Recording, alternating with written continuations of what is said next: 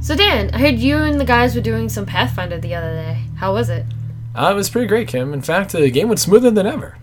You had good players, I assume. Oh god, no. It was the usual gang of miscreants. But the battles went pretty fast, and the adventure was smooth sailing. How was that? It was with a few new RPG goodies we got from Roll4Initiative. We got this new dice tower with the initiative tracker. It's got this awesome idea that uses magnetic pieces in these two team colors. So we were all on the red, and we all knew exactly when we were going to go, because it's huge and displayed right in front of us. And the best part? It's on dry erase.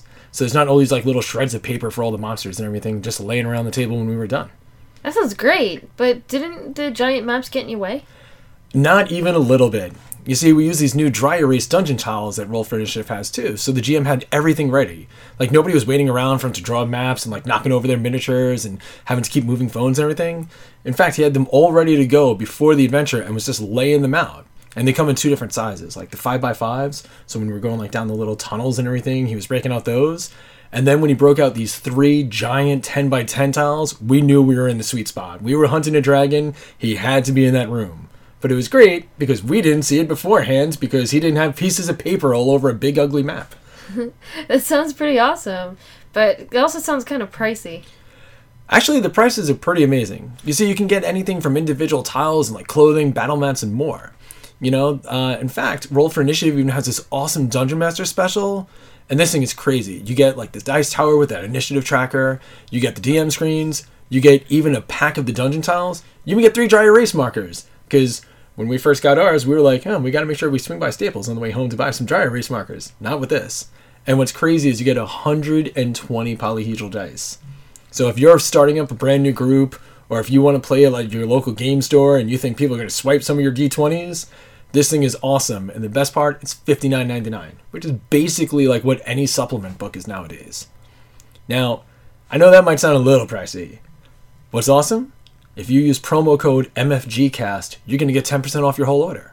So you just go to roll4initiative.com. That's roll, the number 4, initiative.com, and use that promo code MFGcast in the checkout screen, and you're going to save 10% off your order. But you got to remember, Kim, it's good until December 1st. So if you want to do some Christmas shopping and get some people those RPG goodies, you better do it quick. This episode of the MFG Cast is sponsored by Battlebards. Battlebards is your premium tabletop audio for your RPGs, tabletop games, etc. From sound effects to monsterscapes.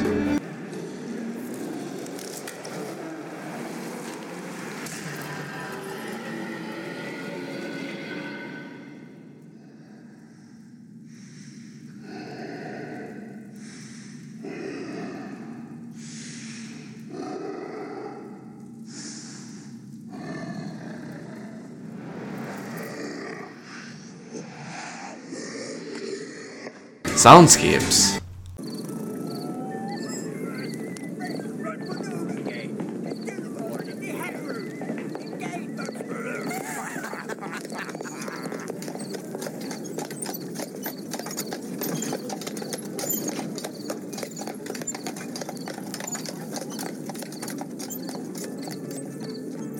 To scripts and languages. If it's passage y'all be seeking, it won't be comfortable or cheap. Go, Dasek, Bikil, Sariv, Shartleg, Nomeno, Munfrek, Sariapskile. And last but not least, incredible musical scores.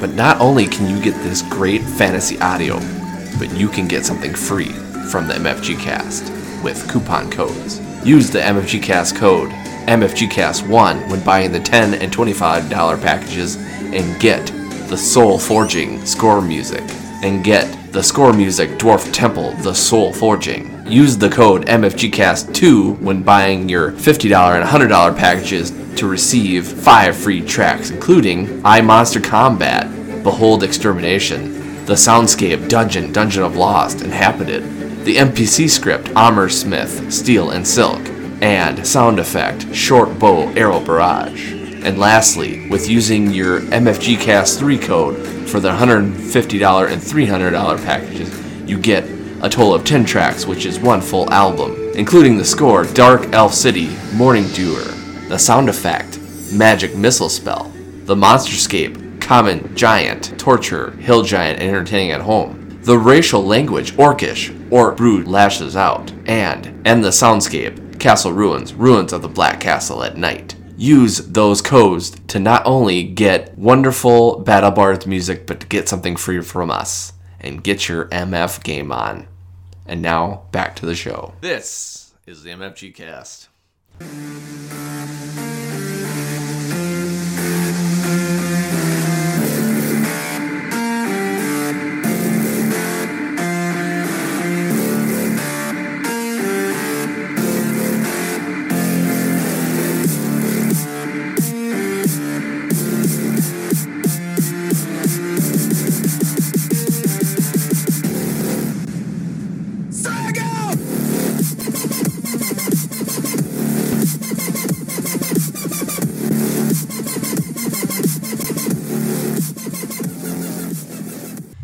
Hey guys, another episode. This one we're going to be talking about board game stuffage. So if you don't like it, turn it off. I'm just kidding. Keep it on. Listen to it, you son of a bitch. We're going to have some fun today. We're going to be talking about, well, you know what? I'm going to let the person that came up with this kind of talk about what we're going to be talking about today before we get into the now I'm playing. So Kim, tell us about what our subject is for today. Okay, so basically our subject for today would be how aesthetics of a game could determine if people will play it or not. Okay, so what are aesthetics? Aesthetics is basically like the artwork of the game and like the thematics of the game. Like that could actually hinder people from playing games. Gotcha. Perfect. That is a good explanation. I'm going to go on Twitter and delete what I thought we were talking about, and and we'll really talk about what we thought. Hey, I can roll with the punches, people, so we'll do this. All right, but before we get into that, let's talk about what we're not playing. Dan, since you haven't been talking for 2 seconds, why don't you talk for a little bit? Before anything, you sure you don't want to do hacky Halloween voices since every other podcast on Earth? Oh, God. We did one Halloween podcast. That is enough. You know what I think is funny is that everybody does that every year, and I get it. Halloween is a fun time, but it's like, you know what? After you do one Halloween episode on a podcast, I think you don't have to do it anymore. Let's do this. So my favorite joke on Earth is a pirate goes into a bar with a steering wheel down his pants. And the bartender goes, "Is that a steering wheel down your pants?" And the pirate goes, "Yar, it drives me nuts." Now, every time I he's telling a dad joke and he's not even a dad. That's crazy. Now, every time I tell that joke, it's never for who I'm telling it to. It's for me. And I kind of feel like those Halloween podcasts are kind of like that.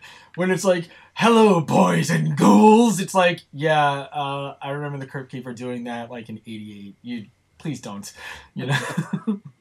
So, anywho's, one of the things that I've been playing recently is this awesome new deck building game that came out very recently called Clank. Ooh, I've been hearing a lot of good things about this game. Yeah, it's pretty cool. I'm not going to get too into it because we only got like a game or two in so far. But it's kind of like this new evolution of deck builders where you're actually doing a board game in addition to the deck builder. So it's kind of like you're playing two games at the same time, and I love how it's no longer just, I buy this card, it's 2 victory points, I buy this card, it's 3 victory points. Like, this game is using your deck as well as components from the board for your score. It's a deck builder where you can get killed off. Nice. You know, that like never happens in any deck builders and stuff like that. Never. That's awesome. But yeah, it's very cool ideas. What's really cool is there's 2 ways that you can die. You can die above ground and below ground. If you die below ground, that's it. Like, you're just forgotten. The townspeople forgot you. If you die above ground and you have treasure, they basically like help you, and I don't know if they resurrect you, but like they like praise you, and then you score how many victory points still. But that's nice. That sounds like sounds like the opposite of what would usually happen. Yeah. You play a role playing game, the first thing you do is die. I loot that dead person. Yeah. Well, see, that's the thing. Now it says like that they help you out. What I really think it is that some villager is kicking your corpse into a canyon and taking all your shit and starting to, like, like picking up where you left off. Well, actually, if you think about it, because also, if you die above ground and you have no treasure, that's it. You don't score any points because the people don't care about you. Yeah, You're not just a like hero. real life. So, I think... You're not worth looting. Yeah. Yeah, exactly. They take you gold coins, but the treasure, you don't have any. But, so, I got to play that, and also, I played Shadows over Camelot again recently.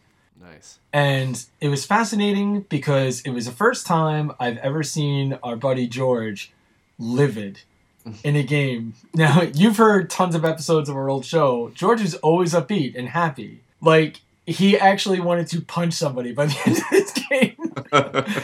Because if you never played it, Shadows over Camelot is, it's a co-op like you versus the game. Mm-hmm. But it is just brutal and something terrible happens every turn.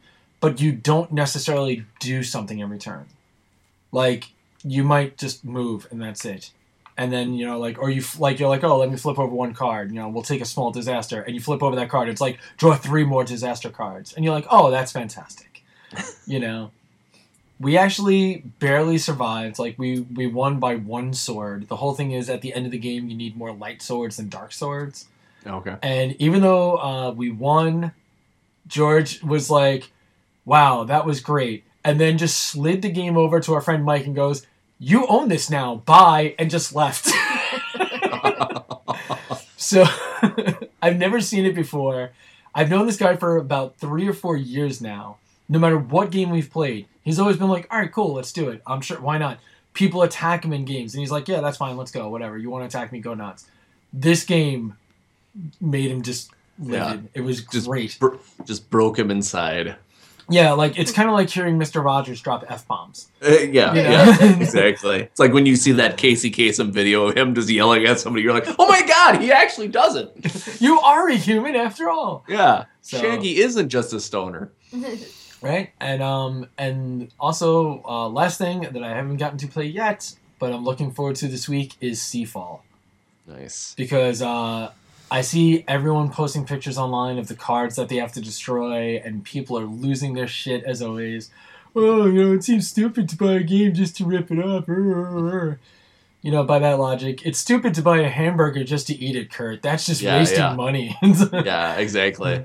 That's like one of my, like a comedian, he's like talking about like not drinking wine because of the eventual headache, He's like, I can't eat the apple because eventually it'll be a core. Mitch Hedberg. Yes. I love Mitch Hedberg. Man, I love rice. It's the only thing you can eat 2,000 of in one sitting. But yeah, it's actually at our Extra Life event, which our guys at the local place, the Game Room in Woodbridge, we had a phenomenal day, man. It was a great turnout. Tons of awesome people. Really helped make it even better than last year. And one of the patrons there actually donated a copy of Seafall with the metal coins. And I think that thing raised over like $100 in donations alone for the raffles that we were doing. So that was super awesome. Yeah. I will take a minute to say well done, guys, because holy shit. I mean, just kicked ass that day. And the fact that you guys raised almost $9,000 in one day, that's not $9,000. We raised or 900, sorry. Jesus, I don't know numbers. Yeah, I was gonna say because you say that and people are like, oh my god, they stole $8,000. Those assholes. they took it out of the cash register. No, like a game place would ever have that much money. But no, the fact that you guys were able to make that much in one day for your local game store to be that cool to, let this happen, and it's beyond amazing. So I tip my hat to you guys. Thanks so much, man. And one other side bonus was a friend of ours' birthday was that day, so we surprised him with cake.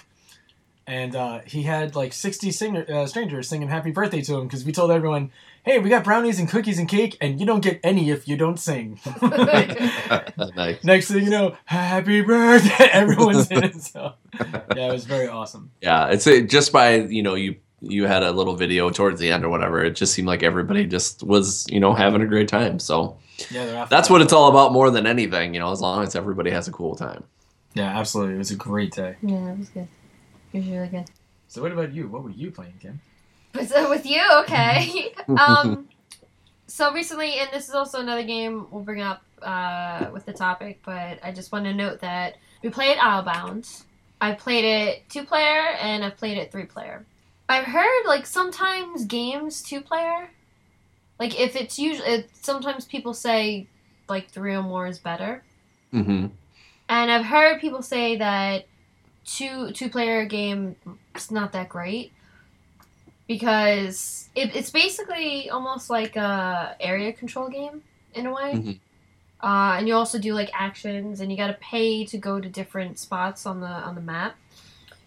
And you think that if it's only 2-player, you wouldn't be so like you wouldn't attack each other mostly. Mm-hmm. You just kind of like, okay, yeah, just don't bother and just go wherever you want. But the fact that certain places have really cool actions. And if you don't want to either spend the gold or use the crew member, you'd want to get it. And I found that with the 2-player game, I would attack Dan just as much as when we played it 3-player, where I would attack Dan, and I took over John's area too. Nice. So it's like for me, I think that game you could play 2 or 3-player. It's still enjoyable. But again, that's me, because I know sometimes people just like they don't really like the 2-player games. But Yeah. I thought Islebound was really good. 2, 3 players, 4 players. And one little bonus of the game is it's a Ryan Laukat game, Red Raven Games. Mm-hmm. All the sea crew, you flip them over, and they have a variance play of them for above and below.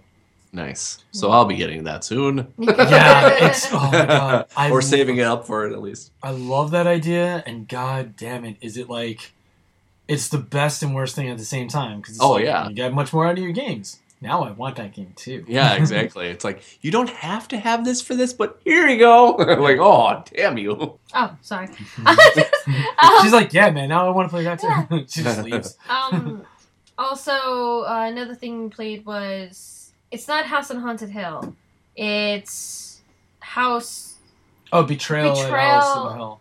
Yep. What is it called again? Betrayal at the House of Haunted Hill. Or wait. Betrayal at the... God, now you got me. I knew it until you guys got all screwed up. What's that? Betrayal at the House on the Hill, I believe.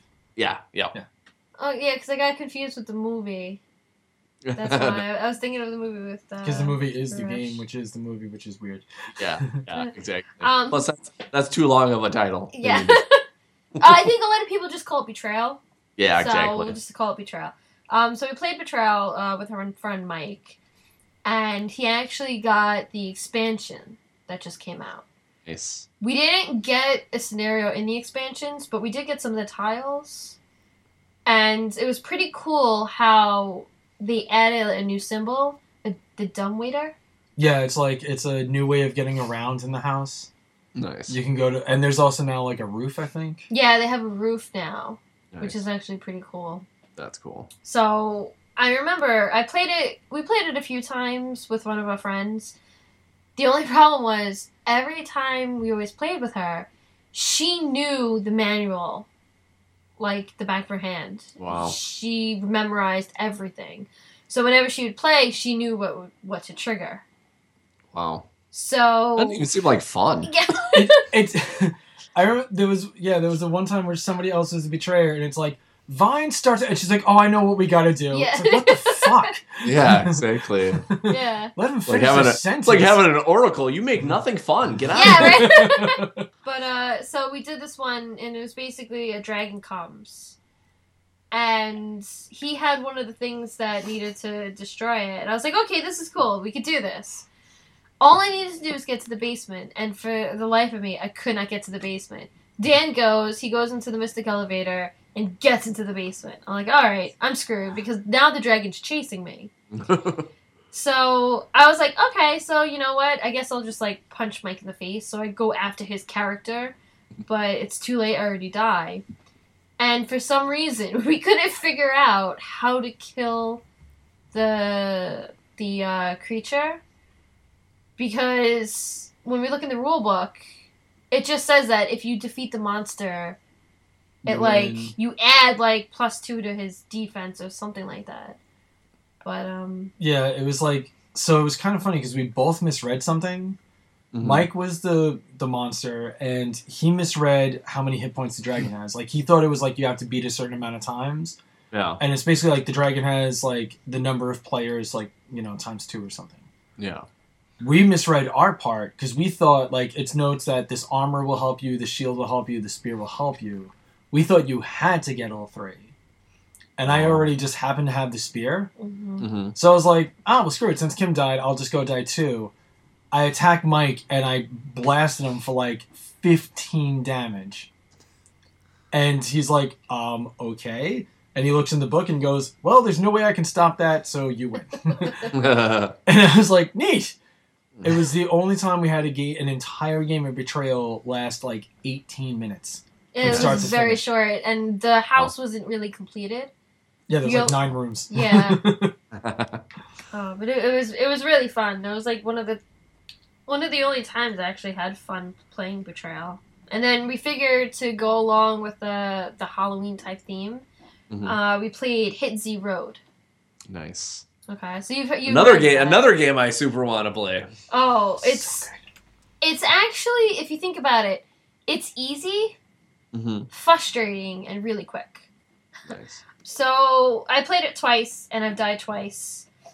And it's actually, for some reason, the worst feeling in the world when you die, because you have these survivors with you, and you roll dice to fight off the zombies. But if you get a skull, there's a chance that they'll kill the survivors. If you have a adrenaline, a little token, you spend that to spare their lives. But for some reason, I was just very, very low on tokens. Mm-hmm. So every time I had a roll, I didn't kill as many zombies, and I kept rolling skeletons. But the worst was when the very first game I lost. I had very little tokens, and I think I had like 3 survivors left. Mm-hmm. And a horde was coming after me. So the horde killed off 2 of the people, so I had 1 left. And then, and the cards, they have, like, different events that'll happen. Mm-hmm. Some of them will be like, oh, gain a survivor, lose a survivor, pay 2 gasoline, and, you know, or lose a survivor. And I got that one. So zombies didn't kill me, just the fact that I didn't have any gas on me killed my person. Yeah, she had to choose one of 2 roads. One was, if you have the biohazard symbol, lose a survivor, and she did. And then the other path was, pay 2 gas if you don't lose a survivor, and she had no gas. And she's like, I'm dead no matter what I do! And I'm like, well, the choice is yours, sweetie. Yeah. By the way, both games you played, who won those games? Oh, you did. Damn right. He won both the games. Because the second game, I got a horde. I got 2 hordes in a row. They killed off but 1 guy. And depending on how many survivors they have is how many dice you roll. So the more people you have, it's good because there's more chance. And since I had the 1, I kept rolling that 1 die. A lot of the times, it kept saying the target symbol, which kills the zombies. Mm-hmm.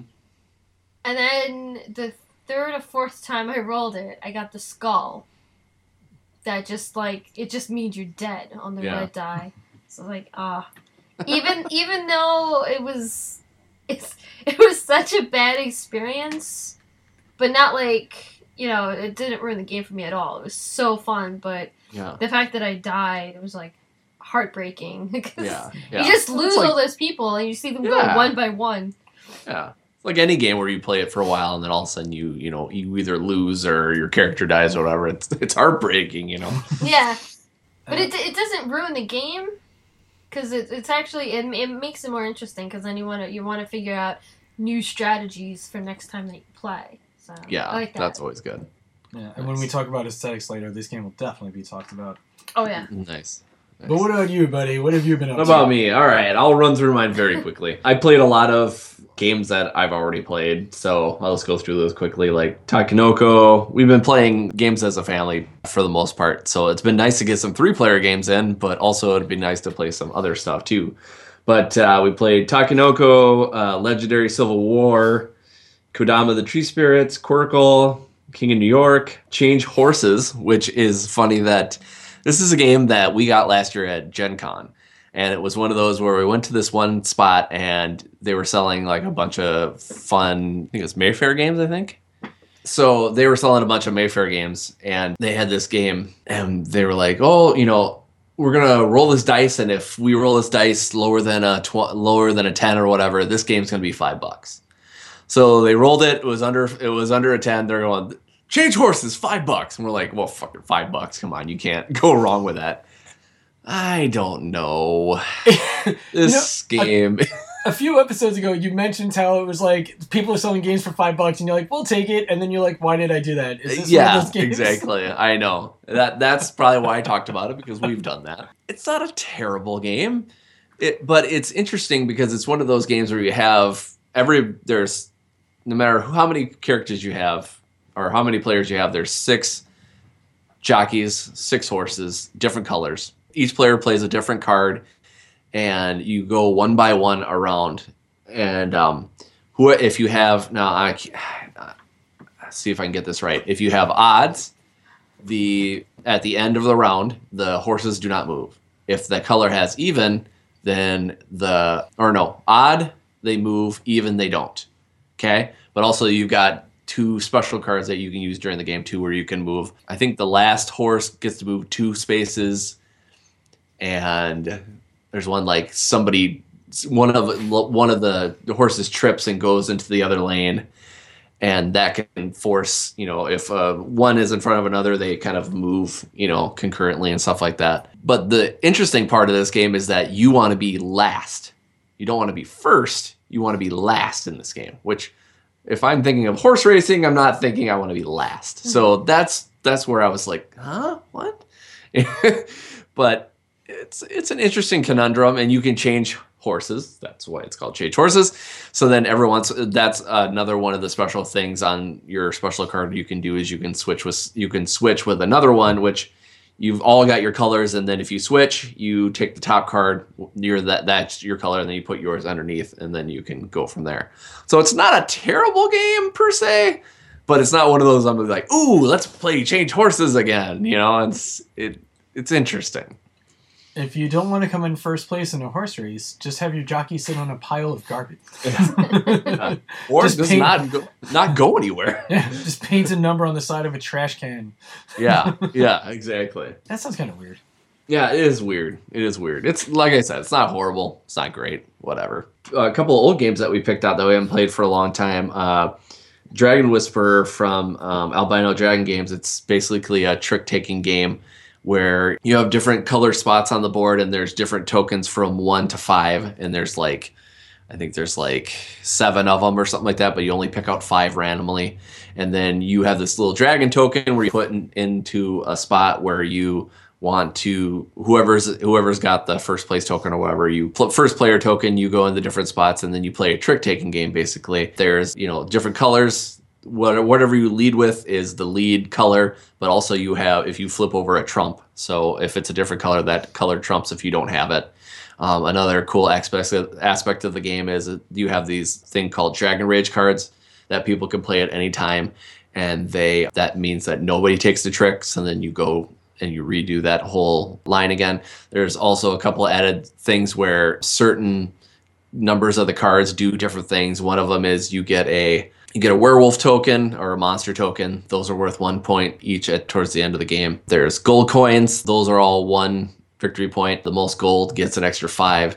And then there's the 3 changes the trump, and then the number 1 changes first player. So then they lead the trick. So it's one of those, really easy. I think of diamonds. It's kind of a cool little trick-taking game that doesn't take very long. It's really fun. And then a game which I didn't, it's funny when you look at your games and you're like, okay, well, let's play this game. And you don't realize, oh my God, there's a lot of games I don't play anymore. So I just out of the blue, me and Tracy were playing this weekend, and I brought Ascension Chronicle of the Godslayer out. And I was like, gosh, I forgot how fun this game is. I can't even tell you when the last time I played this. I saw you post pictures of that on the Facebook group. Yeah. Look up FFGcast on Facebook. Yeah, exactly. Do you see what Kurt's talking about? Yeah, exactly. That's a really, yeah, man, that's a classic one, too. Yeah, classic game. Yep. So then we decided to play it with Logan because he really likes deck building games, and he really liked it. The one thing that I thought was funny is that he's like, "This looks weird," and I'm like, "Because it's the original, you know." And I will admit myself, like I'm sorry, I do not like the art from the beginning, from the original version of it. I'm just like, it's just. Did they change artists? Not really. The thing is this, even if you play the most recent, you're going to notice a pretty similar style. Yeah. But you can tell it's a lot better from what it was, though. Well, I think it's because the artist got better. Like, yeah, exactly. Yeah, exactly. But at the same, you know what? It's kind of funny. Like, every so often I think back and I'm like, I wonder if Ascension would have existed if they didn't have that artist, though. Because if they had to pay like $20,000, because there's so many different cards in that. Yeah. I recently did a quick pricing for the game I'm working on. Mm-hmm. And it's like, my game only has about like 30 or 40 different cards. And it's like, I'm looking at like almost $1,000 for art. And I'm like, nope. I'm like, clip art it is. I'm like, let the publisher handle this for me.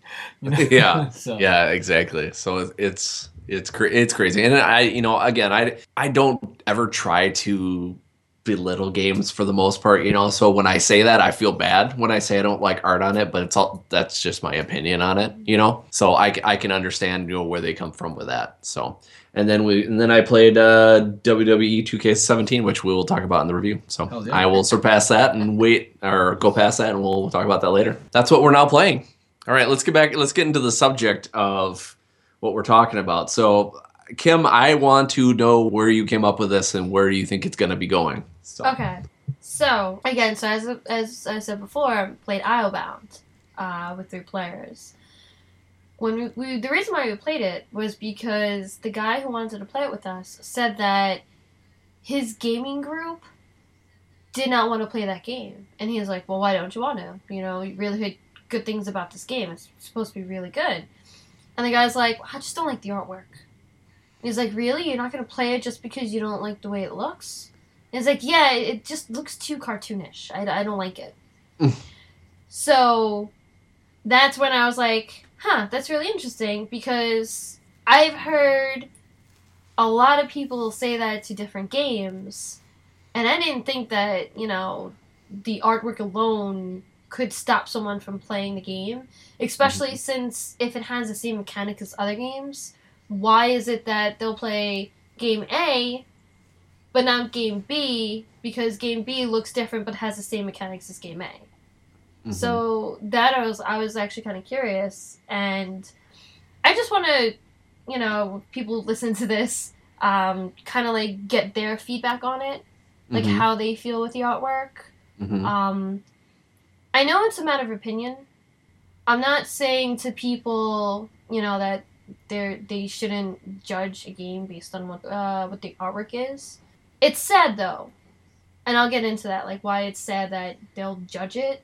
Mm-hmm. But it's a matter of opinion. That's fine. The only thing is, I don't like those type of people that basically like say the game is horrible and like they hate it and the game should have never been made, because like the whole thing with Tanto Quarry.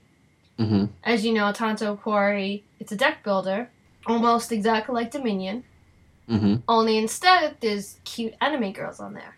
Mm-hmm. Risque anime girls. But still, it's anime girls. And it does add a little bit more to than Dominion.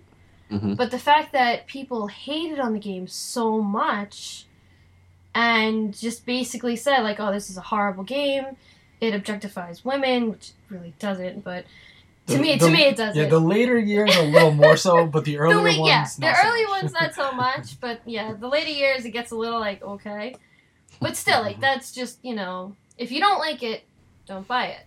But the fact that people just, like, hated on the game and just told people, like, if you buy this game and play it, you're an idiot, and just, that's the type of stuff that I don't like. Mm-hmm. Like, you have your opinion. Let other people have their own opinions and play what they want to play. If you don't want to play it, that's fine. I don't really understand it, but like that's why I would like to get feedback from people to see, like, why this is such a big thing in gaming. Yeah. Yeah. Well, I kind of equate it to like movies and comics and stuff like that too. A lot of people do that too. Like me, I'm pretty middle of the road. Like there's a lot that somebody has to do for me to go, I don't know, a lot of people will see a movie and be like, "Oh, that looks stupid." And it's like, "Well, did you watch it?" No. Well, you can't base it off of 2 minutes. If you watch the whole thing and you think it's a big pile of garbage, I understand that. But if you base it off of 2 seconds, I never get that. It's like the Suicide Squad when that came out, that movie.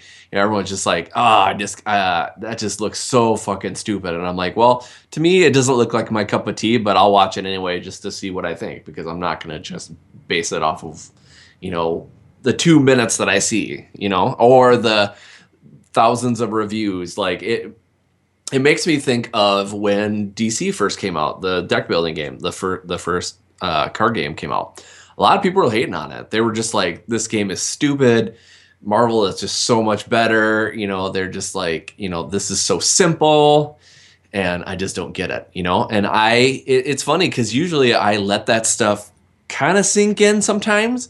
But that time I was like, you know what? I love DC characters. I love deck building games. So I'm just going to try it. You know what? If I miss out on the boat, well, then whatever. And I loved it. It's so, I get where you're coming from with that. 'Cause it's like, you never know with games, like we were talking about when we talked about last episode, we talked about CV is one of those games where it's like the art is different from what it's like, okay, this is something like I've never seen before.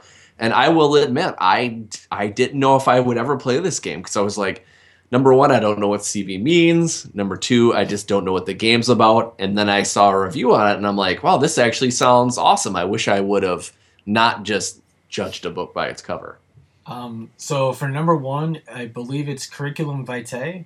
Yeah. Which is basically a life resume. It's like CV is what they usually refer to as resumes, like in England and stuff like that. Nice. So, knowledge for the day, buddy. Yep. Yeah, exactly. Well, and the art kind of, like Kim said last episode, it kind of reminded her of Monty Python's, so that all kind of fits together. Yeah, and plus, if you're not, I know a lot of people who just either not familiar with British comedy, or just like they never heard of Monty Python, or they like absolutely hate it. I can see it where people are like, yeah, this is a game for me, even though the gameplay is really amazing.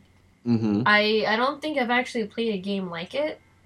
Like I can't think of a game that's like CV. Yeah, I mean, it's that Yahtzee mechanic, but it works for me totally. Yeah. Well, so like let me give you this quick comparison. Like, so one of the biggest things is always we talk about you don't want to waste your gaming dollars, right? Yeah. So I got like a little quick spread here. So you were talking about the Ascension art, right? Yep. You still have the game and you played it recently. Yeah. You don't like the art, but you still enjoy the game, and so like when you play the game, you're just like, oh man, I wish this art was a little different. But you still enjoy it for what it is, right? Oh yeah, for sure. So you see so many things online about like oh, we got to get more people into the board game hobby. Oh, I like to see the hobby grow. And then like 5 minutes later, you see that board game snobbery come out where it's like, oh, I won't play Ascension because I don't like the artwork. Yeah. And then to compare it with the gaming dollars, you see these games like I don't know if you saw that new one that came out, Feast of Odin. Yeah. Right. Lots of bits. It's $100 game. Caverna was like a $90 game when it came out, and people were like, oh man, but there's like 5 trees worth of wood in that box, right?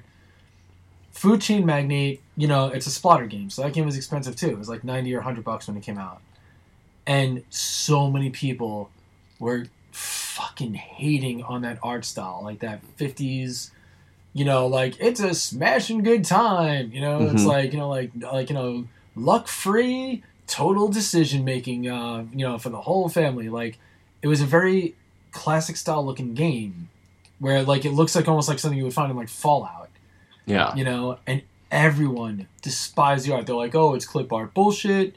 It's so minimalist, and it's like, why can't that be intentional? Like, that's not like that's a conscious decision. I don't think it was lazy. Yeah. Well, like, if it's trying to be your 50s style art and that look, it was all that simple. You go back to that time and then go, oh, this is all stupid. It's like that's what they had back then. Well, because we had a friend. We thought that he would like this because I can understand not the artwork, but the reason why some people didn't like it also was because if you made one mistake, it could cost you the entire game. Like that one mistake, that's it. You're gonna lose that game. That's a fair reason to. Yeah. That's whatever. But we had a friend, and he liked those like heavy Euro games, and this is a heavy Euro game, and it's about basically forming a business and knowing where to put your money into, your people into, I should say. But he took a look at it, and he was like, ugh, I can't play this game. Well, why not? I was like, the artwork looks horrible. He's like, yeah, but the mechanic of it, you'll love it. And he's like, I don't care. I'm not going to play this game. I'm like, okay. Yeah, like, you never know what you'll be missing out on. Because, the game might not look that pretty.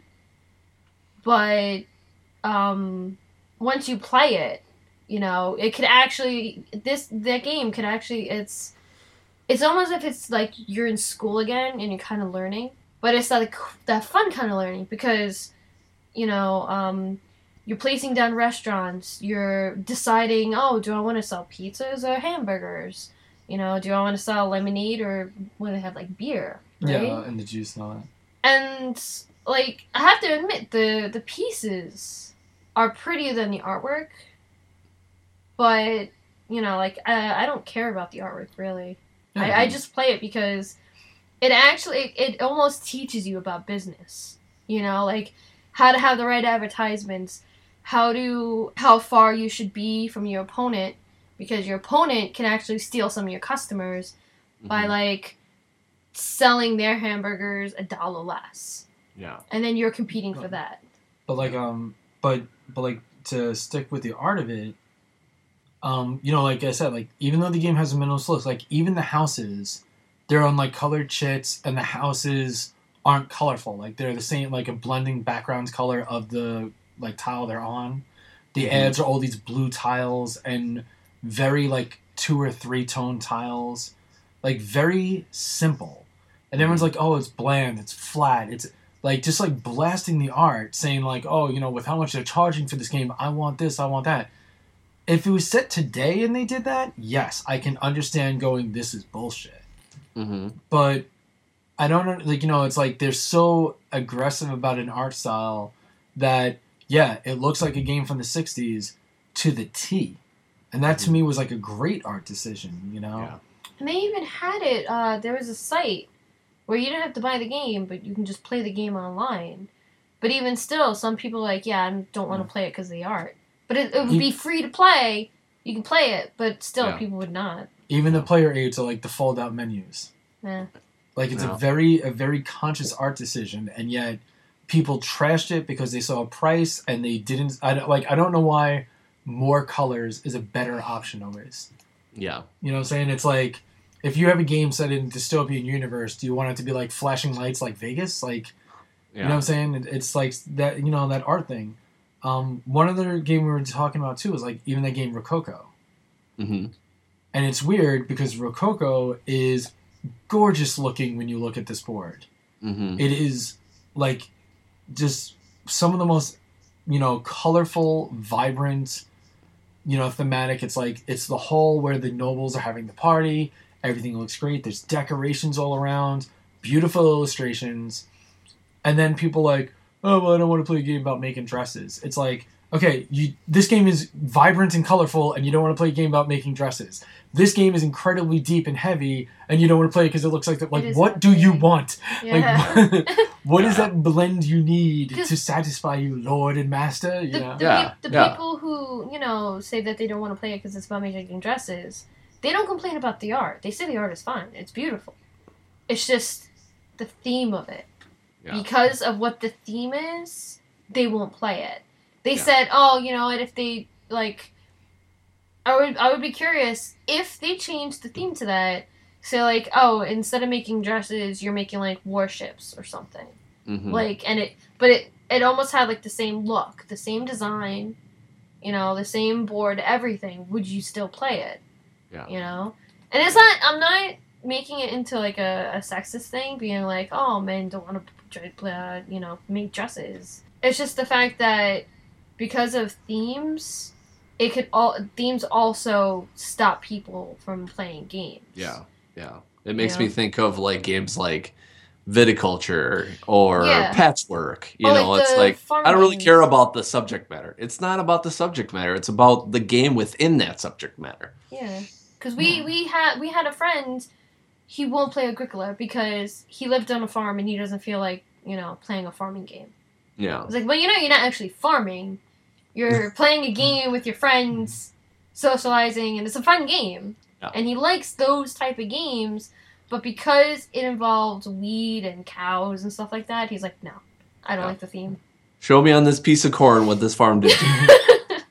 Let me ask this, Kurt. Like, so, you know, like we mentioned, like the Ryan Laucat games and how he does all the art for his games. So if somebody doesn't like the art in one Laucat game, they're probably not going to want to play any of Red Raven's stuff. Mm-hmm. Yeah, it's exactly. like, I'm sorry, you think this is terrible? Well, there's nothing I have for you in my bag today because I bought Islebound, Above and Below, and Artifacts Inc. So, But like for you, right? Do you have like any art threshold? Like, is there an art style or like have you actually had that game where you just like look at the board and you're like, I just can't. This just looks like the art turned you off as opposed to what the game is? I don't think so, really, because a lot of these games I do give them a chance. You know, like even if I, you know, like we said with CV, you know, it was a what am I trying to say? It was a cautious buy. Okay. Because it was still like, okay, well, I know that this game is still cool. I talked to Tracy about it. She's like, oh, that actually does sound kind of cool. But then, you know, go to the game store and you're like, okay, I'll put it back. Okay, fine, I'll get it, you know? But I try not to do that. Like I said, I try to be middle of the road. I'm not one of these people like when the new Ghostbusters came out, everyone's like, oh my God, you can't do that, and blah, blah, blah, and women and blah, blah, blah. And I'm like, dude, just watch it. If you don't like it, you don't like it. If you don't want to give it a chance, don't do it. Don't talk about it. Go, you know, just nobody cares, you know?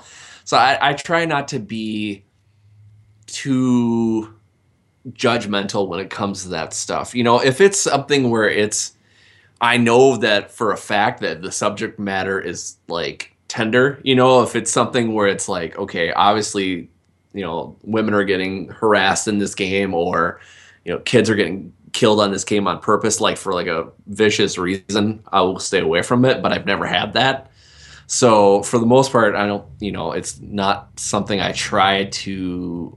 don't try to look for, you know. It's like, well, you know, most of the time when I'm looking for a game, I look for a game that I think that I might like, depending upon what it is. You know, like a lot of times I don't look at the art as much, but the art is a small part of it just because I like the aesthetics of a good art. But for the most part, I try to look at a game in the aspect of, okay, what is this game about really? You know, because it's like, why are you playing a game if not for the gameplay itself? Yeah, it's like, I mean, because we've been playing some more of those games lately where one cube represents everything. Like in La Granja and My Village, where it's like, if the cube is on here, it's a wheelbarrow. If the cube is on here, it's a horse. And it's like, we play these games with such abstraction that the art has never stopped me from something. Like, I'm pretending a cube is a horse, or I'm pretending this cube is a fighter, or fields of wheat or something. So it's like, I can't let a visual representation of a card make me go, oh, I don't think I'll be playing this today, because... Yeah. You know, for me, it's like, I love that, you know, I let it just be whatever I want it to be in my mind's eye. You know, I never, I can't look at a game and go, oh, you got a bad artist. Sorry, I don't care about your work. Like, yeah. But, and you want to know something? It's with those cubes, it's so easy to fix now because a lot of people now are making the, you know, like the wood components for like Caverna. Yeah, like pimping out their games. They're pimping out their games. Yeah. So now instead, when we play Lords of Waterdeep, instead of like, oh, purple cubes are wizards and, you know, black cubes are rogues, we just gotta pretend. we got it, so it actually is the meeple of a wizard. He has the hat and staff and everything. And yeah, like, that's fine. Like, if you want to pimp out your game, like, go right ahead. If you want to just use your imagination and just pretend that the purples are the wizards, that's fine. But it's like, if that's stopping you from playing a game, because okay, so like, what I was saying, like, how it's sad, because if that stops somebody from playing a game, art, theme, the bits and pieces, it's almost like when you watch a TV show. Like how Firefly was so popular, but it wasn't popular enough because not a lot of people got, watched it, and then it was just canceled. It's upsetting if there's like a really good game, but not enough people are in it for, they don't like the art, they don't like the theme, and then that person can't get their game out, and then that's it. It's gone forever. Mm-hmm. Now, see, Kurt, I know this might be a foreign concept to you because you are such a beautiful son of a bitch, but some people will actually ignore things because of the way they look. Yeah. And here's something that I'm sure that you're all too familiar with. When certain things look a certain way, everyone fawns all over it. That never happens day and age. So even though the looks aren't the only thing that matters, what would you say is like the most aesthetically pleasing game that you have played? Oh, that's a good question. Aesthetically pleasing. Am I going to be asked that question next? Yes. I don't think about it. You go first. I'll think about mine. If you guys, I'll give you a quick minute buffer to think about it. But this game that we played recently from Martin Wallace that Kim mentioned, Hit Z Road. So what he did in this game was the cards that of the locations look like decks of cards found in different places. Nice. So they're all like mangled, like they look like they're burnt and dirty on the back. The player tokens for first, second, third, and fourth, one of them is a driver's license, the other is a credit card, the other is like a hi, my name is, sticker. Nice. They're all different sizes too, which is great. The tokens look like Splendor tokens that have tape on them. There's car keys as like the things to mark off areas that you can't use. The game, like, he put so much art into this thematic because the concept is it's the apocalypse zombie wasteland. Some kid made a game while on the road with his family. Like, he wanted to do something to chronicle what they were doing and made a game out of it. Nice. So that's why it's like, and if you actually look at the cover, it's actually Hit the Road, and the is crossed out with a marker and says Z. Nice. It's like as seen on TV, and then he crosses that out and says no more TV.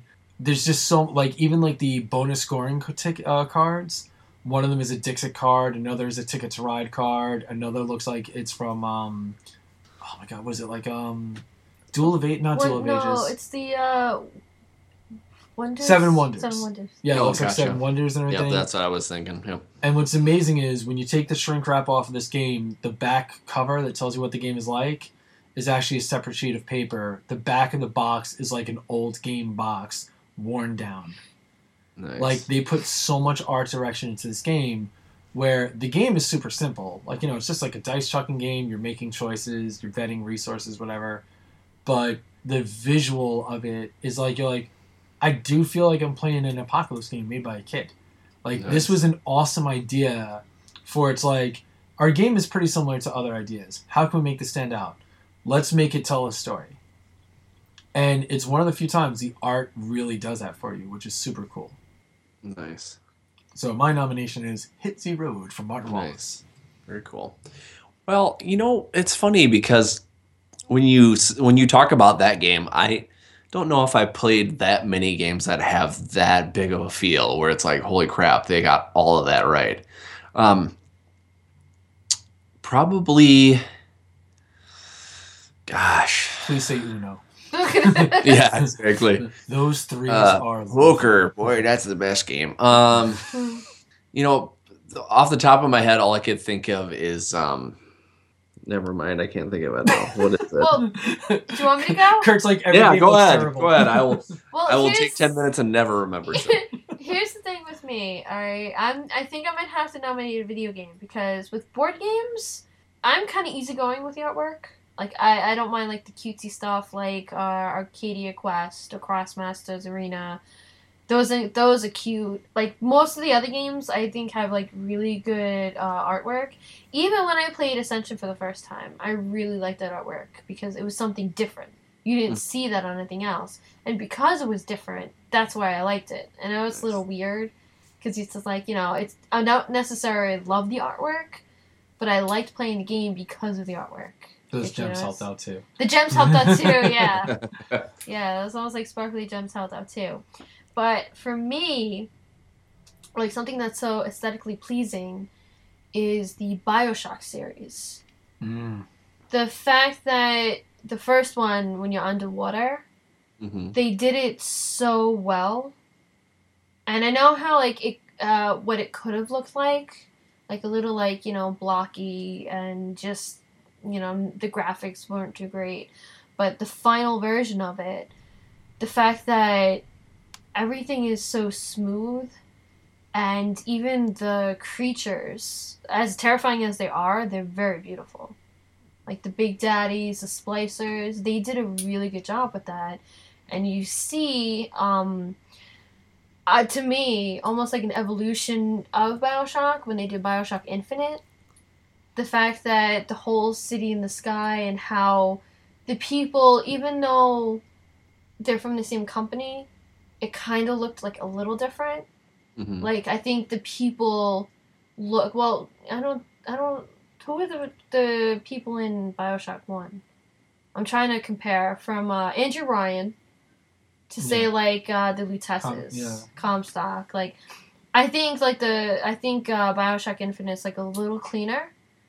But both of them, you see like almost like the same style of art, and I think it's really beautiful how they did all those games. And what's interesting is by making them semi-cartoony, it like lessens the violence factor. Like the combat, you don't feel like you're tearing apart like like Zero D regular people. It's like you feel like that like they're a little out of place almost. Yeah. So yeah. And also the fact that so like that those graphics, there's a new game that's coming out. It's in beta right now. We Happy Few. It almost has that same type of style, like almost like the cartoony people, but it looks like clean cut, and that for me is like that's the reason why I would love to play it.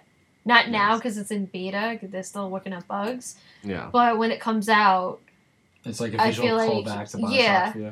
So like those type of games, the way those look, those always like bring me back to like, oh, if I see something like that, I would definitely play it. Yeah, definitely. I think Fallout's kind of in that same aspect too, where it's just it's like that game series is like nothing else. There's other things that have stolen from it, but still. So I actually did think of a board game because I thought of it before, but I didn't know if it had as much as I thought it did, but it actually does. Back when we were at the last Gen Con, going back to talking about Gen Con again, we grabbed Heroes Wanted and the expansion and all the little mini packs for this game. And this game is aesthetically pleasing because if you're looking for an all-out superhero board game, this is the one for you, basically, because the actual boards where you have the scenarios, each side has a different scenario, and we got the expansion that has two sides that have two different stories too. Well, it actually looks like a newspaper, and it actually has printed out what you're doing. So it's like, I'm just gonna say like a fight at Capitol Hill or something like that, and then you also have these newspaper tokens where you put those on the board, and then if somebody does something like say like they knock out two henchmen, then you put your little circle on that little newspaper thing and you get points from that. But also they've got the cards where you can make your top and your bottom of your hero and the villain. So any combination of hero and villain can happen. So you can have like, Cyber Monkey or, like the green juice box or something like that. It's got cool combos and it makes it look like, and they made it a conscious choice when I actually interviewed them at Gen Con, that they wanted to make it look like if one of us were a superhero. So it's like, to like your everyday person. Also, you've got it comes with a crap ton of underling meeples, henchman meeples. You have your main villain meeple. You also have tokens for like not your what are the guys that are off the Sidekicks? yeah, not like a sidekick, but like regular people that are just kind of in the way. I can't think of it right now. Citizens, yeah, kind of like that. Yep. Oh, cool. That you can save and stuff like that. So they've got those tokens. They've got tokens for your health, for their health. You've got cards for that have a quirk. So every superhero has a quirk. One of them was like if every time you KO an underling, you have to talk about how awesome you are or something like that. So it's just everything about this game is very, old school superhero kind of Peter Parker at the Daily Bugle kind of aspect to it. And I really enjoy it every time I play it. So to close this out, is there any art style thing that kind of you wish they would stop, or you wouldn't mind not seeing again for a few years? I don't think so. It's funny because one thing I forgot to talk about, but I'll just mention a little bit quick, is really nothing for me.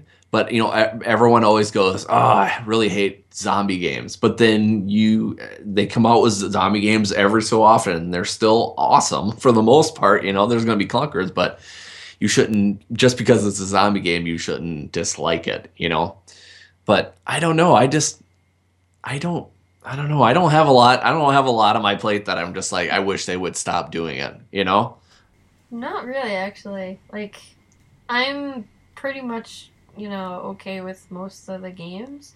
The thematics, yeah, like, sometimes, like, the zombie games could be, like, a little too much. But at the same time, once you give it a shot, it's like, oh, it's pretty good. But, like, there's... I have to admit that I don't like the DC deck builder. Mm-hmm. Only because, and it's such a little thing, and for some reason, I can't get past it. I want to, but for some reason, I can't, and that's why I don't play it, is when you buy people, you kick and punch them. I don't get it. It's like, oh, I want to get, like, the Cape and Carol. I'm going to kick it and punch it for, like, 3. Like, why? You wanna get Robin on your team? I'm gonna kick and punch the shit out of him. Really? Why are you kicking and punching? Like, that's the thing I don't get, and I can't get past that for some reason. So I paid for the pizza the other night. 4 punches and a kick. Yeah. That's why I understand how Legendary works, but for some reason, like DC, I can't. Yeah.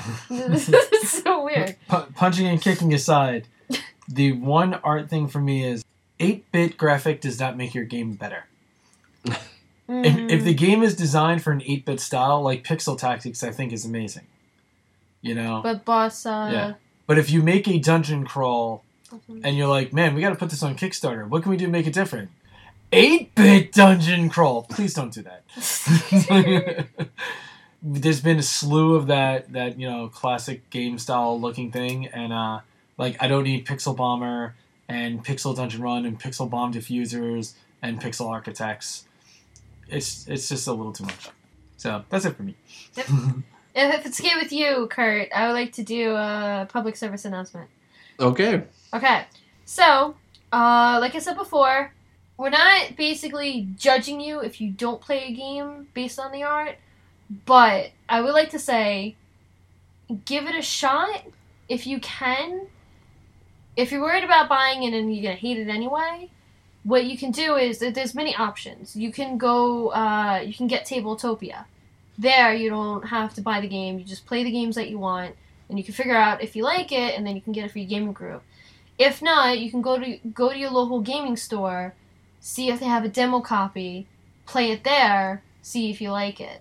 That way, you're not wasting your money on something that you'll know you hate based on the art. But it could also be a chance that if you play it and you're like, well, it's not that bad, and you might think about getting it. And also, I'm pretty sure now I've seen a lot of places where it's like a cafe board game shop. And there, it's so easy to find so many new games out that you can just open up and play on the table right there. So definitely try to, if you don't want to spend your money, try to find people who have the board games, go to your local gaming store, at least give it a shot, you know? You don't have to spend your money, just try it. See if you like it. You may surprise yourself. If not, then that's perfectly fine. You're good with your opinions, but definitely try it out. Don't judge it before you play it. Mm-hmm. Play blindfolded if you hate it that much. Have somebody walk you through the steps. All right. All right, so we ready for our main review, Kurt? Sure, let's do it. So would you like to kick this one off, or? Sure, I'd love to. So we're going to be talking about WWE 2K17. It's the new iteration of it. I mean, this is the third game I've played for the new generation, so I have barely dipped my toe into it, but we're going to be talking about, about gameplay. We're going to be talking about online play, which I'm sure we'll have a lot to talk about there, and then we'll rate it with our new rating scale. So basically, it's really easy to explain what this game is. It's wrestling. You've got matches, you've got your singles, you've got your tag teams, you've got your triple threats, you've got your TLCs and stuff like that. But what is different about this game? So that part I can't speak to too much because I didn't play last year's game. So I'm gonna let Dan talk about what's the difference between the two. Well, let me tell you something, Kurtster. All the Danimaniacs out there want to know what this game is like, brother. I love wrestling so much, goddammit. All right, so here's the thing. 2K, like a little quick backstory, is 2K picked up the license for this game after THQ went out of business, right? Yep. So 2K15 was their first one. Last year was, 2K16. Now we're on 2K17. The game had some weird issues along the timeline. From the beginning, when 2K got the license on the next gens, you couldn't create female wrestlers. This is the first year you can create female wrestlers. Oh, weird. So that was like a little odd. The engine is really good. The matches are pretty damn sweet. Like, it's a little more technical this time around. You have a limited amount of reversals. The flow is good. The announcing is semi-better and somehow also worse at the same time, too. So, like, here's the thing. There's, like, you have your classic matches. You can do a ton of different matches, like, 3-on-3, 1-on-1, Hell in Cell, all these different matches. But they don't have everything. Like, they don't have Inferno matches. They don't have, like, these certain specialty type matches. Mm-hmm. They have, they still have, like, Royal Rumble and, the pay-per-view styles, like ladder matches and things like that. In your career, now this is the thing that bothers me. It's 2K17, right? Wrestling games have been made for over, like, 20 years at this point. In your career, you don't speak, and a lot of characters don't speak. Like... Yeah. And you get your trainer that's telling you, like, you're in WWE developmental, and that means that you're going to have to work your ass off to be a superstar. So you're like, oh, cool. And then it's like you're in the ring, and he's like, oh, this is your opponent. The guy says nothing. You fight. Nobody says anything. Then you get to cut a promo, right? Which is awesome. Yeah, because talking shit. And, like, they give you these video packets of, like, like, it's not just about what you do in the ring. Sometimes the microphone is your greatest weapon. And, like, and they show, like, Austin 316 says, I just whooped your ass. Like, all this shit like that. And that's awesome. And then you're cutting your promo, and your guy's mouth is just moving, and it's text on the bottom of the screen. Mm-hmm. And you're like, all right, I don't like that too much. Yeah. But then you're going against Enzo Amore, the man who has been noted as saying... He's got a gift of gab and a gift of jab, And he's like one of the greatest mic workers in the business right now.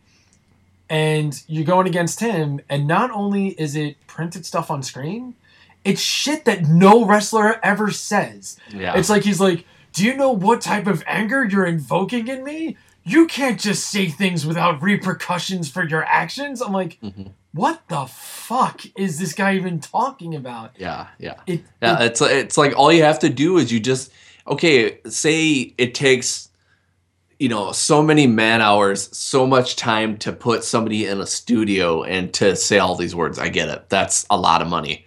You know what? You could still, this is licensed by the WWE. You could send a nice little email saying, okay, we need to know in these situations what these people would say. Exactly. And just have them write the email back. This is what I would say in this situation. It seems like it was made by somebody that has never seen wrestling, because if it's going to be printed words, I get like that you can't put in 500 hours of audio, right? Like that is preposterous to expect, for a budget. But if you're going to type out the words anyway, why not make them, like they made it where everyone just says the same general shit.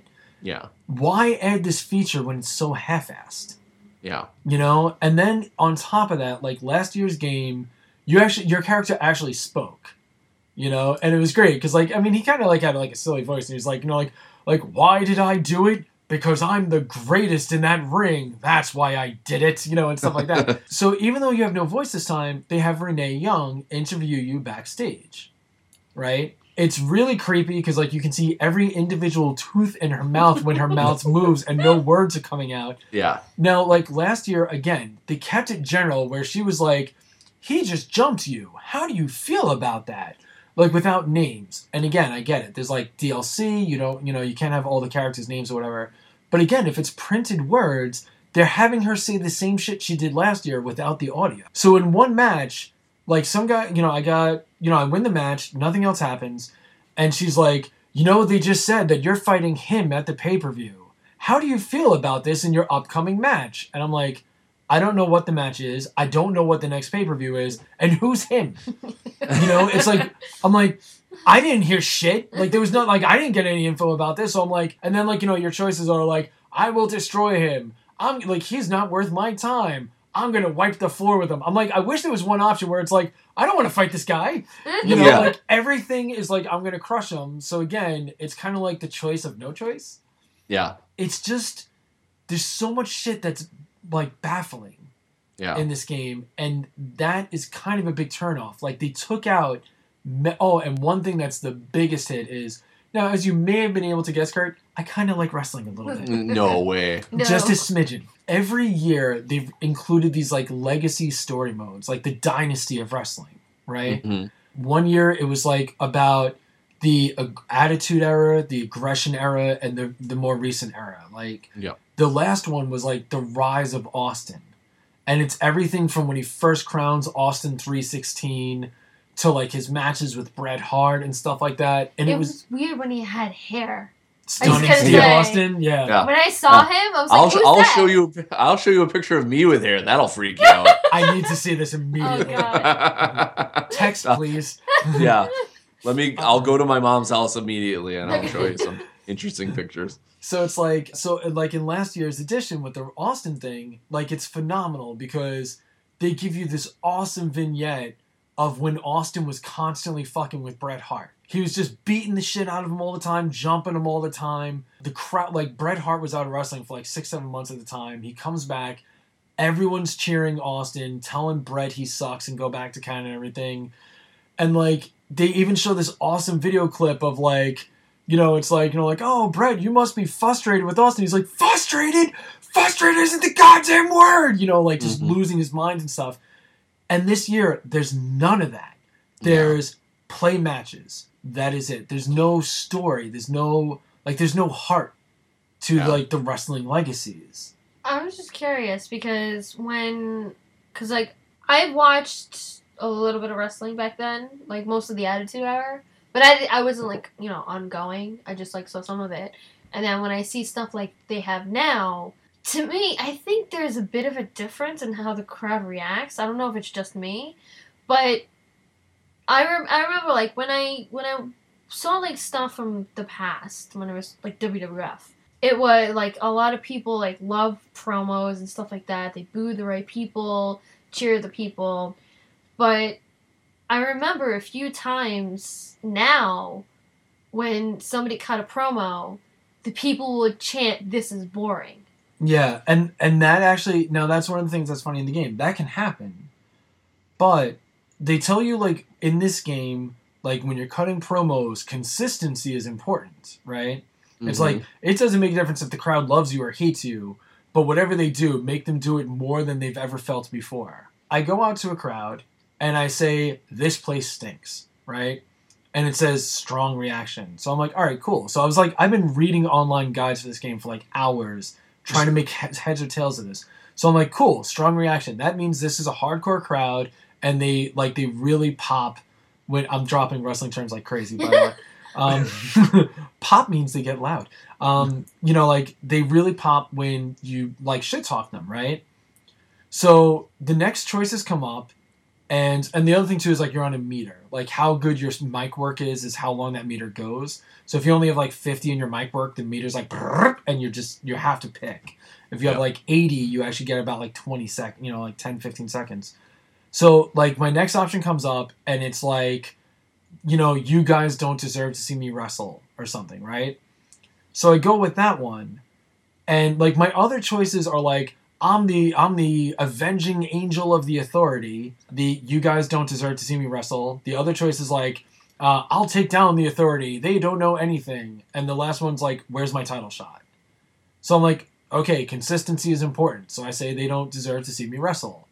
And it's like, okay, reaction, only 1 point. And I'm like, and it's a face thing now. Like it actually says like that's what a good guy would say. I'm like, first of all, I can't remember any time that John Cena or Hulk Hogan was like, you're not worth my fucking time. Yay! Like, let's go Cena! Like that doesn't happen. So I'm like, sure, why not? And then the next thing comes up and there's no choices to say anything about the crowd. Sure, me and my partner will destroy our opposition tonight. And the crowd boos that. I'm like, okay. And then, like, at the closing statement is, like, you're all trash. And it's, like, okay response, and it's a heel response. So, like, my promo apparently was all over the place. And I'm like, well, what the fuck? Like, what is the right answers here? And it's just so odd.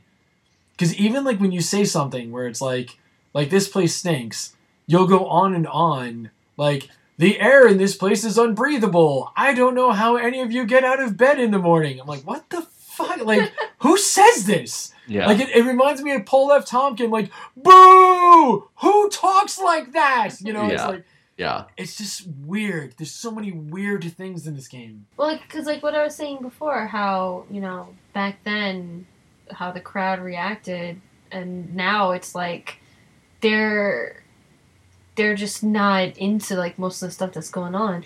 Do you think that's why they didn't add a lot of the stuff than they did anymore? No, I think it's that the programmers just don't watch wrestling.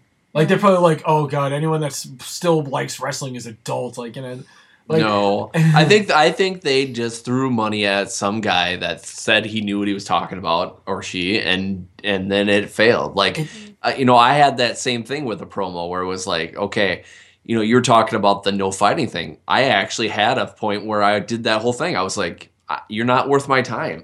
I'm not going to talk to you. Why am I here? I don't care about them. I don't care about you. I walked away. I got a terrible score. I'm like, I'm pretty sure that I consistently said what I was going to say. And the first thing was a big pop, like, oh, you got this big reaction. And then all of a sudden it's like, nope.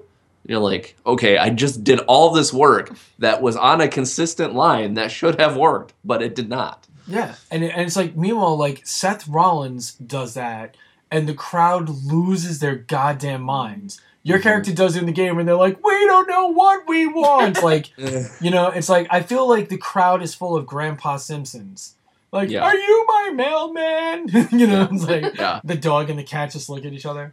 But it's just like so many oddities. And like the other thing too is like even like the visual design, like we were talking about art style with board games. Holy Christ, like some of the people in this game look like fucking mutants of themselves. Yeah. Yep. Dana Brooks looks like an alien. Yeah, she looks undead. She looks. That's one of the things I was going to talk about too. Like some of the people, their face when they smile, their cheeks. It's like, oh my god, he's gonna eat somebody's face. I know, and they have shark mouths, right? Like there's like, you're like, I don't think people have 60 teeth. Yeah. Bailey, I think, is they did dead on with her though. Bailey. Yeah. Well, there are a lot of people where it's like, wow, this rendering is amazing. And then they even have like some of the downloadable guys, and you're like, oh my god, what happened to you? Kurt Angle got smashed too many times with a sledgehammer to the face. And Weird. because of my fandom, I bought that ridiculous NXT edition. The thing is like $100. You get like a Finn Balor statue, you get like these promo cards and shit. and it comes with 3 exclusive wrestlers: Apollo Crews, Shinsuke Nakamura, and Nia Jax. Now, like, I love those dudes, right? Shinsuke Nakamura looks awesome. Nia Jax looks like somebody made a creator wrestler of Nia Jax. Yeah. You know, and it's like, I'm like, this was like $40 extra. What the fuck are you doing here? Like, it's just like so many. I feel like some of the game is spot on. Like, the gameplay is solid, except for when it crashes. That sucks dick. But oh yeah, he was like got into a confrontation with somebody outside the ring, and they were just staring at each other for 5 minutes. Yeah, the game was that an online thing or was that just a regular? Nope. Wow. So you can jump people at the end of the matches now. Awesome. Yeah, that's awesome. I grab some guy, smash him in the head with a chair, I bust him open, I give him the finisher. Normally after that, you get the screen about like how you did, your performance, and your credits. Nope! It just stayed that way for 37 minutes until I turned off the PS4. Oh, jeez. And it was great because the guy actually got back up and like me and him are just staring at each other with the ref.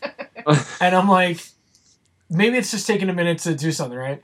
I went out and got lunch. The only reason I know it was 37 minutes is it was 11:59 when I left. I got back at 12:36. Nice. And it was the same goddamn screen.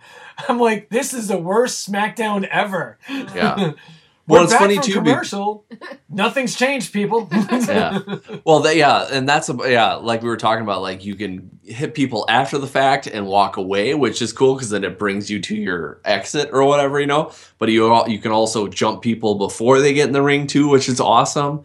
But then I had heard from Mike that he said that you could go backstage, but then we're like trying to go backstage and you get the guy going, walking against, the invisible wall that's not there. And I guess I can't go backstage, I guess. Well, one other, again, design choice where it's another design thing that sounds great but feels sloppy is that they made it where like you can be hot and cold with the crowd, right? Mm-hmm. You cannot make progress towards your belt if you're cold. I have won 37 consecutive matches. Doesn't matter. I keep going on. I'm like, let me hit an even 50 and see what happens. 50 wins, and we're still ranked 9 for the tag team titles. And the reason is because I'm cold. I have like 88 fans left. Right? You start with like 150,000. I'm down to like a handful. Like, all my fans can fit in a bus. Right? Like, so I look online about like, how do you improve that? Change up your moves, change up your intro, change your look. Lose some matches. Yeah, like if you're always winning, lose. If you win by pin, try submission, try by countout. I have changed my intro, my music, and my moves every 6 matches now. And you share it too. Yeah, close, intro, music, the whole 9. I am intentionally losing every couple of fights. I win by submission, I'm winning by pin. I am getting counted out, getting DQ'd. I cannot change this meter. And the best advice I saw online was, try starting your career over. I'm sorry, what? Like, it's like, are you nuts? And it's so odd that winning doesn't matter. Yeah. Like, first of all, like, anyone that's like, oh, well, wrestling's fake, like, durr. But the thing is, like, they always pitch it as, like, Heath Slater doesn't get title matches because Heath Slater wins once every 3 years, Yeah. Kane doesn't have the world title from losing 108 matches in a row. Yeah. The reason why, like, Rollins had it for 9 months is because he didn't lose. Yeah. Yet I do that, and they're like, whatever. Like, it's just... the number 4 contenders. Like, number 4 tag team contenders got a title match and won it from the tag team champions in my game. I'm like, okay, apparently you don't have to be number 1 contenders to fight for the belt. Where's our chance? We actually beat the tag team champions 5 times already. Nothing. Doesn't matter. Well, another thing, because like the reason why we got the NXT edition was to play in NXT. So when Dan started his career, he did his first match in NXT, but it wasn't like NXT. It was like the training thing. Yeah. And then after that, it was like, okay, you're going to WWE. This is why we got the NXT edition, so we could play NXT. I win 1 match and I'm already a superstar. What? You're already there. The guy told him, oh, it's going to take a lot of hard work and everything. 1 match. Oh, you're going to WWE. Good luck. Yeah. Oh. Yeah. Yeah. So. Well, it looks like you're the only person that showed up for tryouts. But it's like, I mean, now, all right, so I've bitched about this game for about 15 minutes. No way. The thing is this, like, the only reason it bothers me so much is compared to 2K16, it's a big step backwards. Yeah. Like, they put in new ideas, which is great, but I would almost rather that they didn't and worked on those ideas for another year. Yeah. You know? And the fact that they got, create a female wrestler, but they don't have female careers. Yeah. That's kind of a letdown. Because they just did, the women's championship. Yeah. Well, and the fact that women's wrestling is at an all-time high right now, it's stupid that you wouldn't include that in that game. Well, also because of the fact of there's no fucking recorded dialogue and there's no information. Like, the fact that they're still going at the next pay-per-view, you go against him. If that's what you got, like, it's not like, oh man, now we gotta record dialogue for the chicks too. Because no, you don't! You didn't record dick! Oh, one other quick side note. Paul Heyman does have voice work in this game, but they didn't do all of it, apparently, because in one of the backstage things, Paul Heyman comes up to me and he's like, you want me to be your manager? Well, all you have to do is destroy, and then his mouth is still moving, no sound comes out, and he leaves. What do I have to destroy? My opponent? The division? The belt? A pizza? What the fuck do I have to destroy? Earth itself. I'm guessing you did something wrong to Mr. McMahon and he's making you pay. Oh, god damn it. Oh, like, even those, because, what is that organization called that he's in? Authority? The Authority. The Authority challenges are stupid. Still. And a lot of them, you can't do it. One of them is like, get your opponent to get DQ'd. Mm-hmm. How? It's a computer thing. You can't, even if you put something in front of him, he won't pick it up. He'll just ignore it. You constantly throw things in the ring, the ref's gonna throw them out. It's really hard to get DQs. And there was also something else that you tried to do. One of the Authority challenges, it's like, I'm a heel. I'm tagged up with Baron Corbin, who's also a heel. And it's like, Triple H is like, run in and cheer a face during his match. Why? It's like, put on a 4-star match with Neville and lose. I'm like, lose to Neville? What are you, out of your fucking mind? Like, Jesus Christ. No, just no. Like, it's so odd that they kept, this was another thing that was in 2K16 too, they kept this trivial random nonsense of Triple H asking you, like, do you watch Game of Thrones? Yeah. You remember the kid with the moon door? Mm-hmm. That's who Triple H is in this game. Like, I want you to bring me pudding. Like, you're rich, but pudding or you go through moon door. Like, it's like random requests that don't make rhyme or reason for this game that's like telling you all about like, oh, when you're a WWE superstar. It's like, don't tell me that shit. Like, you never watched wrestling with the way that you made this game. Yeah. It's like, yeah.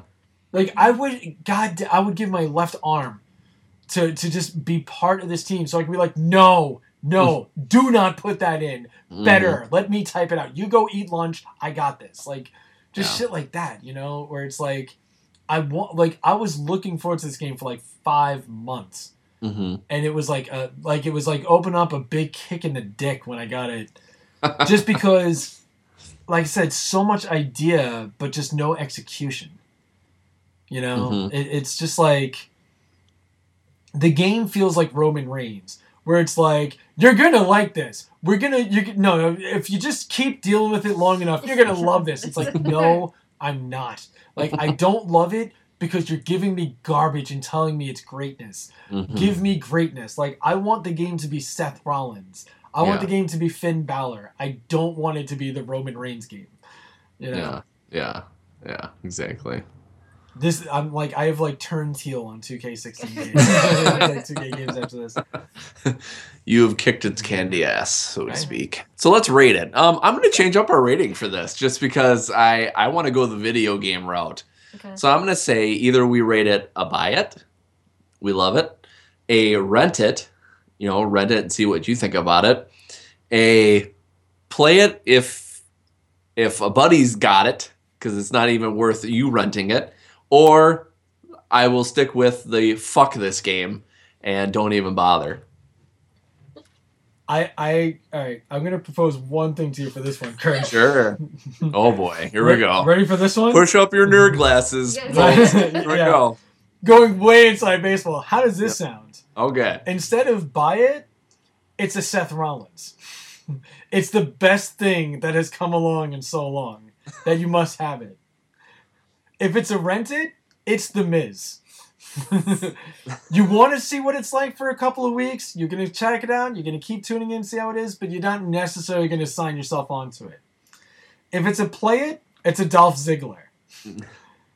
You'll deal with it, but you know it's not coming home with you. It's not that good. And if it's a fuck this game, it's the Brooklyn Brawler. Because they released him recently despite his best efforts of always losing. God damn it, am I a nerd? All right, so anyway. Yes, you fucking are. So I will go first. It's funny because when I first played it, I was like, oh my gosh, I haven't played a wrestling game in so long. It's so much fun. But now that we talk about it more, it's like, if I had a PS4 and I bought this game, I would be pissed. See earlier 30-minute rant from Dan. But yeah, I could totally understand where all that kind of comes from. So I would just call it a rent, like even like a Red Box rent, where it's like even cheaper than if you go to your local video store, if you still have those. But yeah, it's just, I don't think it's worth the money. I like these games, and like say down the road, it becomes like one of those platinum hits or whatever the hell you want to call it. And, it ends up being like $15. Hey, fine, I'll check it out. But like just from all the little things that are missing and all the little bugs that they have in this game, it's not worth shelling out your $60 for it, or whatever you can get it for. Just even thinking like $30, it just seems like a lot for this game.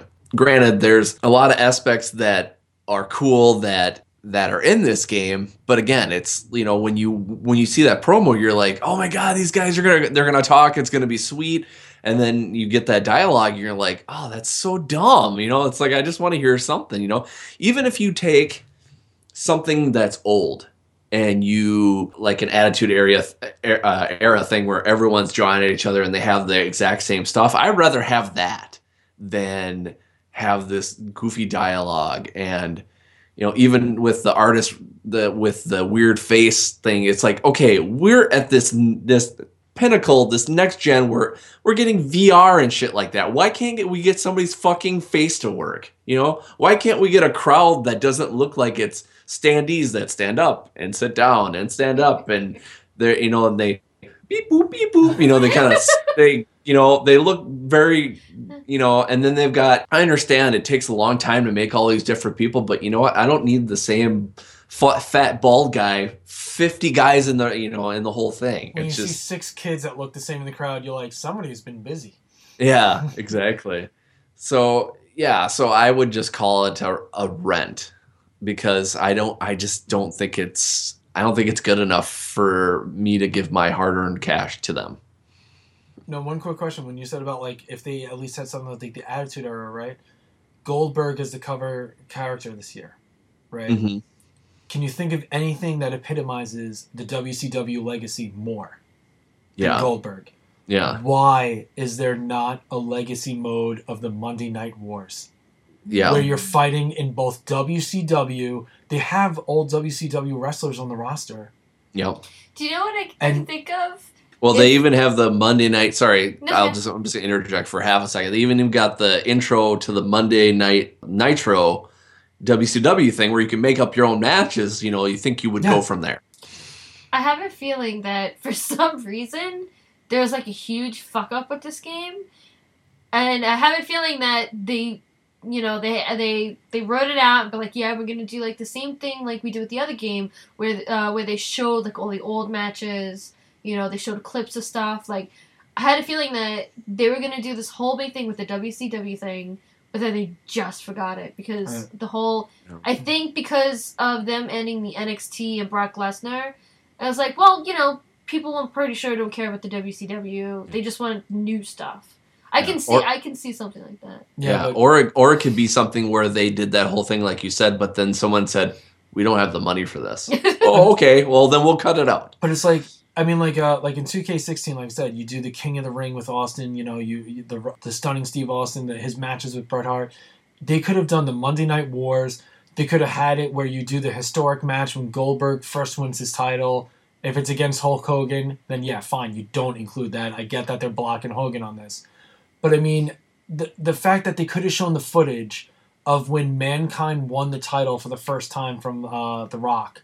Mm-hmm. And, you know, like him celebrating and how that changed the ratings. Like, this game would have been the perfect opportunity for even more wrestling history. And it's like, or we'll just skip all that. I wonder if people were too lazy enough to actually, like, make sure all the footage didn't involve Hulk Hogan. That's probably why they also didn't do it. Yeah. Because, you know, Hulk Hogan was a big thing for WCW, right? Yeah, and then for both, yeah. I think that's why it's like, oh, well, like, you know, we got to make sure nothing of Hulk Hogan reaches this game. And the fact that he was so involved with it, and the stupid thing where it's like, oh, we're just going to get rid of him because he does what basically everyone else does. It's like... But even like with the no legacy thing, like the fact that they have the natural disasters and all these old wrestlers, nobody's going to know who the fuck these people are if they only watched it in the last 10 years. Yeah. So I keep interjecting. What's your rating? Let me know yours. I'm going to say fuck this game for Brooklyn Brawler, because even playing it, I noticed that for some reason, I don't know why, they said it had a better targeting system. But for some reason, I'm facing the guy and I throw a punch and I hit air. Yeah. And I'll move a little to the right and I go to hit him. And for some reason, he just automatically goes to the side of me. I was like, how? How did he miss that? And, like, you know, he would hit me fine, whatever. And when I go to hit him, I always miss. And it's so frustrating. And I never had a problem with that in 2K16. Like, I honestly think that the wrestling was way better. Like, the targeting was better. You know, the matches were a little more interesting. But I have to say that my favorite was the last one on the 360. Mm-hmm. Like, I used to love when we would have the tag team matches to, instead of staying by the side of the ring, I would go around to the other guy and just beat him up to get his meter down. You know, and then when he goes into the ring next, then Dan would take care of him. But for some reason, if you do that, like, the ref stops it. Yeah. Like, you're not allowed to do it. And it's like, I get it, it's, I guess, more realistic, but at the same time, like, it's a video game, you know? Yeah. You want to have fun playing it, not with all these restrictions. Yeah. Well, and you don't have to have it where the ref does it all the time, you know, because that doesn't happen in in wrestling all the time. You could have it where every once in a while, if the ref is not facing, you can go around and you can get that guy. And then when he sees you, then you can go, you know? It's just, I don't know. There's just a lot of things about this. So basically what we're saying is buy 2K16 and play that instead. Yeah. I was going to say, it's like... so what's yours? All right. So for me, Kurt, you asked me if this game is worth $60. No. It is not worth $60. Here's what you do. You take that $60, you put $30 away in the bank. Maybe get the WWE Network for 3 months. You take that other $30, you get yourself a pizza. With your remaining $20, you go on Amazon, you get 2K16. You eat that pizza while that game is installing. You got 50 gigs to go, it's going to take a few minutes. You play the better game. You go back to where you got punk, you got heart, you got soul, you got a story and a career that matters. Yeah, there's still a little absurdity with the authority request and all the other shit in the old game, but it is better made. It has feeling when you go through the story. There is the Hall of Pain. There's so much more to that game where you'll find out why all this shit matters today. Mm-hmm. You'll see the people that made the trends, why wrestling is still around. Mm-hmm. And you'll enjoy it so much more and have a pizza. Yep. It makes me think of, like, this game will probably not be as good as I remember, but there was I can't remember if it was for PS2 or for PS1, it was WWE SmackDown. It was the first one. Oh, yeah. and it was that attitude that attitude era, and just everything about the game was explosive. It was dynamic. It was like that time, and it's like, why can't all of those games have that feel to it? I think what happens is they get lost in the what can we do new kind of thing, and it's like, you know what, take the old thing that was working and just, like you said, Dan, just fine tune it and make it into something great. Don't try to make it be like, okay, we're gonna make, instead of a pepperoni pizza, we're gonna have pepperoni pizza, but we're gonna have anchovies on it. Nobody fucking likes that shit. Don't do it. Except this is kind of like, you know what, we're gonna take that pepperoni pizza. Get the pepperoni off of there. Fuck your cheese. Fuck the sauce. We're stripping it down. Eat bread. So you're actually having sex with the pizza? That's weird. Right? Yeah, that's gross. That's the extra cheese for you. I was wondering, so what is your rating then? What is it? This to me is a Brooklyn brawler, and it Fuck this kills game. me to say it. Especially since you paid $100 for it. Right? But the thing that kills me is I have every goddamn wrestling game, every WWF, WWE game. I have back to No Mercy and WF, like WrestleMania 2000 on the N64. He collects them. I still have Pro Wrestling for the 8-bit Nintendo. All of them? Yeah. That's Every awesome. But, single year. that's the thing. Like, when he got this and after playing it, he was like, I want to get rid of this. This can't be in this house. Yeah. And I felt bad because we spent so much money on it. And I actually made my character, and it almost looks like me. She looks pretty damn good, actually. I've only been. Nice. She looks It's great. like, yeah, but then like we're like, all right, so we'll really install it. I can play my character a few more times, and then after a while, it's like, okay, so if we get bored of it, we'll uninstall it, we'll reinstall 2K16 and just play that. One of the other biggest hurts, no Wade Barrett in this game. Oh, Yeah. He left too early. He was taken from us too soon. Nice. Sidetrack. I'm surprised we never talked about it. The online wrestling is shit. Oh, Oh. Jesus Christ. Don't even fucking play it. Laggy as shit.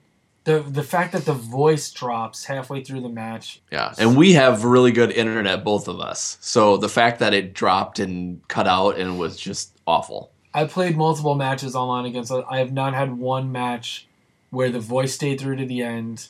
But the other thing too is the fact that there's this game, the counters are so precise and exact timing, and then you play online and you have to do it like half a second before normal. it's so weird because Minecraft, you can play with other people online and it's fine.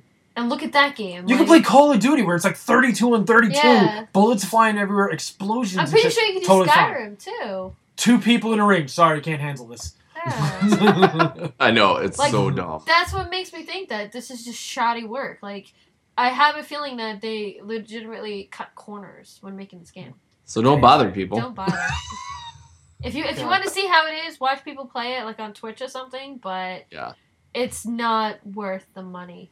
And on that note, let's talk about better news. Again, thanks for listening, guys. It's awesome. Thanks to everybody that has been donating to Extra Life. Looks like everybody's going to hit their goals, which is amazing. We are, I am going to be releasing, this will probably actually be released by the time this comes out, our 100th